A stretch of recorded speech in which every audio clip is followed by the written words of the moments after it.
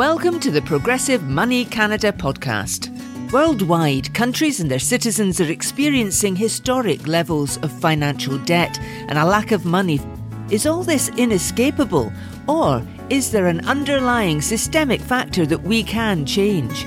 Join your hosts, Ed and Jeff, to explore solutions for correcting our monetary system, the most underappreciated topic of our time.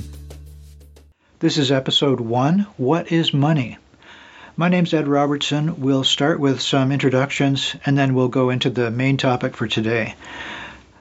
The point of this podcast is to explore in a discussion format between myself and Jeff Eder, co-founder of Progressive Money Canada, all of the research that he's done and the proposal that he's bringing to the table with regard to monetary reform. My background is in enterprise risk management. I've worked in public sector, also in private sector manufacturing, and I've done a fair bit of reading in alternative history, looking into the background story behind the conventional narratives of various institutions, into various social questions. And as I got deeper into that, it led me to what I consider to be a central issue, if not the most important issue, and that is the question of monetary reform. So now let me bring Jeff Eder into the discussion. So Jeff, could you explain a little bit about your background and how you became interested in the monetary reform topic and what motivated you to create the website? Well, it actually started with, I saw a video that I think you're familiar with, Paul Grignon, and the title of the video was Money is Debt. So that's actually where I first got interested because I was very resistant to the concept. So what I did is I started to look deeper into it because I didn't really accept that that's the way it worked. And then I found that, true enough, it doesn't actually work like that. Fractional reserve banking is even when there were fractional reserve requirements, it never actually worked that way. They would create loans first, and then they would go looking for the required reserves later. So the cause and effect was actually in reverse in comparison to how it's explained in textbooks. So that's how I first got interested, and then I just got deeper and deeper into this whole thing. And eventually I co-founded Progressive Money Canada and started the website in 2018. So those are the basic roots of it. Okay. And why did you select the definition of money as our first topic for today? Because it's something that eludes a lot of people, including some mainstream economists.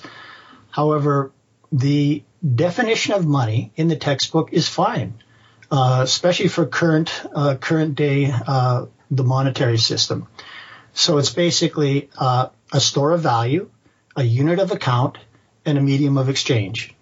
Now, there's all kinds of subsets to this very straightforward explanation of what money is. People get confused because they don't think about it. If you have $5 in your pocket and you can go and spend something, that's as far as it goes. That's all it means to people. It's money I can spend. I can buy stuff with it. But nobody looks in depth into, where that money came from or what it actually is. Well, why don't we take those three elements of the definition that you mentioned and go through them one by one. So start with, let's say, medium of exchange. Yeah, a medium of exchange is basically trust inscribed, as has been described by many monetary experts. It's a social agreement that, okay, that $5 bill, it's worth $5. It would be like if you and I had created our own money system, and I said, okay, this piece of paper, I'm going to write a 5 on it. Ed, you sign it here, I'll sign it here. And let's say we've got 5 people, they all sign it to legitimize this is worth $5, consider it an IOU or whatever. But between the 5 of us, we'd all agreed that that's worth $5. That's money. That would apply to the normal fiat currency that we're used to, as well as alternative currencies or poker chips, anything like that. Absolutely. So what about the second element, store of value? And does that mean that there's an intrinsic value to the money? That's a really good question. There doesn't have to be any kind of intrinsic value whatsoever to money. And our current monetary system is a perfect example of that. The majority of money that we use in mediums of exchange is done with digital money. So this has no intrinsic value whatsoever. These are just simply numbers in databases. And when you consider what actually backs it, which is nothing, almost all money that's in circulation is considered bank money. And the origins of that is privately owned commercial banks creating that money through the loans process. So almost all the money in existence right now is through a long succession of loans that have been issued where money has to be paid back eventually. That's why it's considered money is debt, as the video, Paul Grignon's video establishes. And everything in his video is good, with the exception of his description of the current system being fractional reserve. It does not work like that. You can use the rest of the video to compare to the existing systems and the flaws in it. All right. So if we're considering this second element of the definition, store of value, it's not intrinsic value, as you've made clear. So it must mean that it's a store of value in the sense that we all have confidence in the operation of the economy itself, that this medium of exchange will be exchangeable for goods and services that are extant, that are available. So that's what's backing the currency. And I'm not sure if it's an explicit agreement or a social contract or whether that's just a convention. You summed it up perfectly. So basically, when a bank issues a loan, it doesn't get that money from anywhere, I think you're aware. So basically, it enters a loan on the asset side of its balance sheet and creates a deposit by entering numbers into a database into the deposit side, which would be in your account. And that is only backed by your promise to go out there and unlike a bank that can create money out of nothing, you have to actually go out into society and do something of value to earn money through that social agreement that, okay, this money is worth something. So through your efforts, you have to make that money plus the interest to pay back that loan. There's so much that could be said there, but let's stay on track and just cover the third element of the definition, which is a unit of account. The way I understand this is you can't elaborate and grow a complex economy without a unit of account in order to measure things, the net worth of your business and our stock and so on. Is that what you understand by a unit of account? Yes. And again, it's arbitrary. It's a social contract. It's something that we've all agreed to accept as, okay, this represents $5 and I can buy $5 of stuff with it. It really is that simple. All right. So, one of the crucial distinctions in the definition of money that I've come across in my reading is, this may be going where you said you didn't want to go, but it's the distinction between either a commodity or a public utility or infrastructure. So in the Austrian school of thought, for example, they insist that money must be a commodity. And there they have the argument going back historically to the use of gold. And as we go forward, the intrinsic value, as you explained, is really unnecessary. It's simply a marker. It's a counter. This whole distinction between commodity versus a public utility or a piece of public infrastructure, how do you see that? Well, our current monetary system is proof that the unit of account does not have to be have any intrinsic value whatsoever, because most of it is bank money, digital in form, and approximately less than 2.4%. The last time I checked, which is a couple of years ago, is actual hard currency, meaning banknotes. The rest of it in circulation is digital money. And I'm sure you're quite aware that your transactions rarely are used in cash. It's almost always digital or some kind of electronic payment system that you are using. So that right away defeats the argument that there has to be intrinsic value in a unit of account or money. I can go much deeper into that topic to challenge the concept, in particular the gold standard. That's another fallacy, that you have to return to money being backed by gold to prevent inflation. Well, that's, again, totally untrue. Basically, as the money supply expands, all you do is, if you have it backed by gold, it means you reduce the value of the gold so that you can expand the gold supply if you have a reserve system. And you'll notice through history, every single gold system has failed. They had to either devalue the gold or they had to do something else to increase the money supply. So you can't restrict it to a commodity like gold or silver that's basically finite, whereas the money supply is, constantly in flux, but mostly expanding, as our population continues to increase and the capacities of economies continue to increase. So it seems it's a control issue. If you're the one who has the gold, and we know from many reports that central banks have been purchasing gold, maybe they have a vested interest in perpetuating this story about having gold as the backing for currency. The whole thing is a strange psychological trick. As long as the unit of account is not corruptible through a counterfeit, as long as you have proper controls, then the money itself can have no intrinsic value but simply be a counter. There's another aspect with respect to inflation that is important. I heard the argument that people object when there's an influx of money, new money being created and injected into the economy in any monetary system, because they think, well, that's inflationary. But the argument that I heard was, wait a minute, it's not inflationary if the backing is there. So if you inject money into the economy that has no backing, that's just gratuitous, then yes, indeed, it's inflationary. It's going to devalue the individual unit of currency. But if you inject new currency that has a solid backing, that is, it's backed by a reputable promise to pay goods and services, then that's not inflationary. That simply enables the economy to function. Do you agree with that distinction? Yeah, I would agree, and I would go a step further and say that if money is created for some kind of productive purpose, and Progressive Money Canada advocates creating money for things like Medicare, education. Those are all productive enterprises.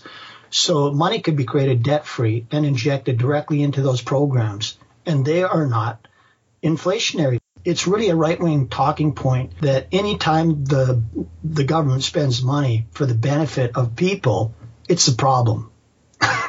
and anytime that corporations are taxed fairly, that's a real problem too, because it's that the trickle down theory of economics where they think that large corporations and people with money are the only ones that know how to provide a productive use for the money. It's totally fallacious. There's all kinds of reports to back it up. There's an IMF report that I usually reference. And again, it's not the IMF bank itself. It's researchers that the IMF hires. So these people, they discover things like, well, yeah, the concentration of wealth is because we don't have fair taxation. It keeps increasing the gap between the very rich and the very poor.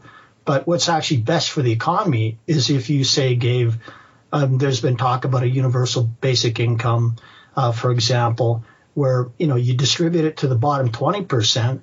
That's immediately a boon to the economy because people in that bottom 20%, they cannot save money.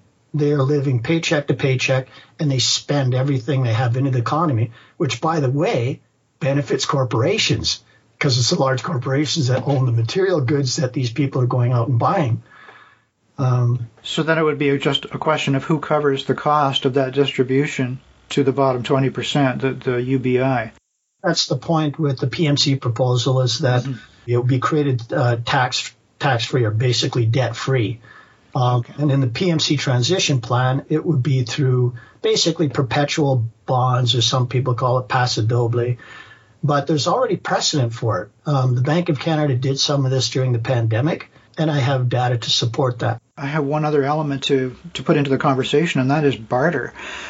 So, of course, the Austrians will go back to some imaginary time in the past when barter was being conducted and somehow a commodity was eventually agreed upon to take the role of money, and that's I think it's called the regression theorem, to establish that money actually is a commodity. Can I comment on that?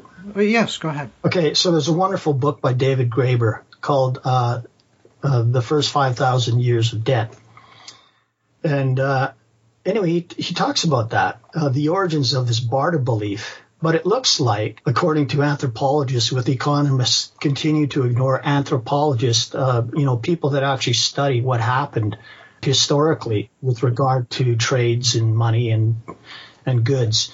And they said, yeah, there's no record of that whatsoever. It's quite the reverse. So there was, people invented their own credit systems. I'll give you one example. In the barter method, it means that there's a coincidence of wants, which means that, okay, you have exactly what I want and I have exactly what you want. Now we can trade. Okay, right away, that's a fallacious concept because you may have excess vegetables right now and you may need feed for the spring. There is no such thing as an immediate coincidence of wants. So basically, that's how they set up credit systems. What they do is, well, okay, you can have half my vegetables, but you have to provide me with fertilizer in the fall, which makes much more sense. Okay. Well, there's another source on the historical argument, that Michael Hudson. He talks about how it's the imperial decree that says this is going to be the currency to establish a medium of exchange in a prescribed format. Well, what Michael Hudson's talking about there is chartalism. So that's further down the road. And in fact, in David Graeber's book, he references Michael Hudson. So initially it was, a credit system. And then, of course, there was kings as, tribes got bigger. And so it's basically, a dictatorship. And, of course, the king would establish a monetary system and then would force, the peasants to pay tax based on the currency that he's created. So there were all kinds of peasant revolts because of this, because of unfair taxation. Still, we haven't escaped this idea of monarchy, and it's still celebrated by a lot of people, the same people that monarchy have subjugated. All right. Well, just to stay on the barter topic for a second, there are commercial exchanges these days where barter is facilitated between commercial enterprises. And I know that they have quite a lot of success, and they actually expand into fairly broad networks.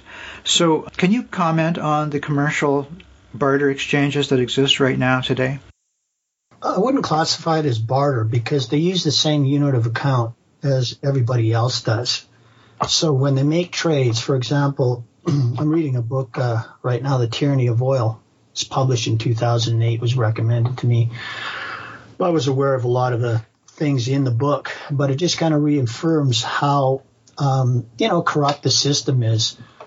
And so the oil company, starting with Standard Oil, had a lot to do with influencing how regulations are written in the government.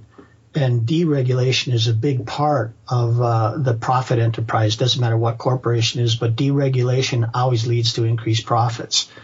And with the oil companies, they actually created their own exchange. I don't know if it's still active now, but it certainly was back in 2008. I think it's called the International Commodities Exchange.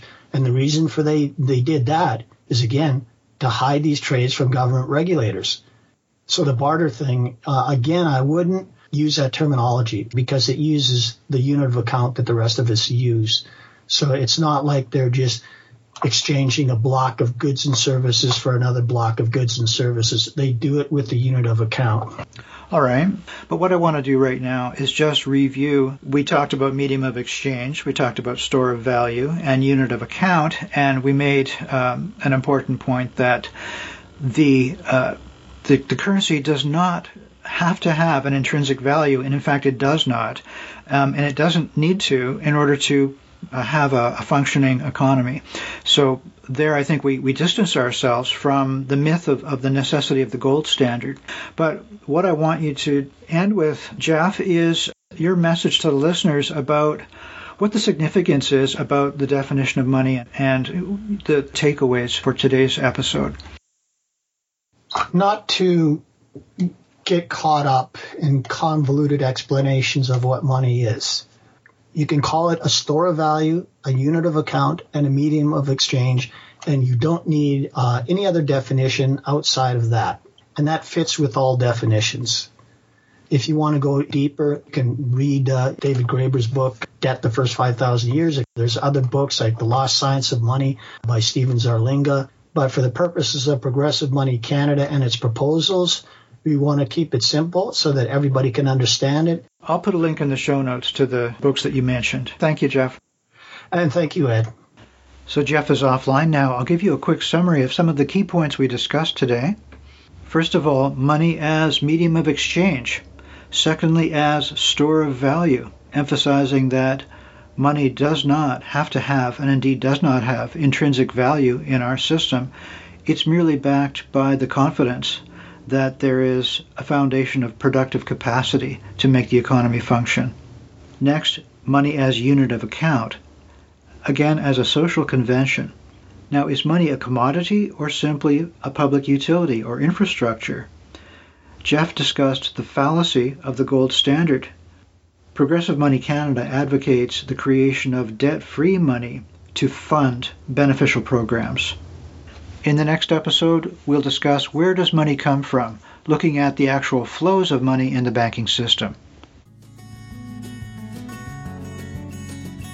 Thank you for listening. Remember to subscribe, check the show notes, and visit our website, progressivemoney.ca.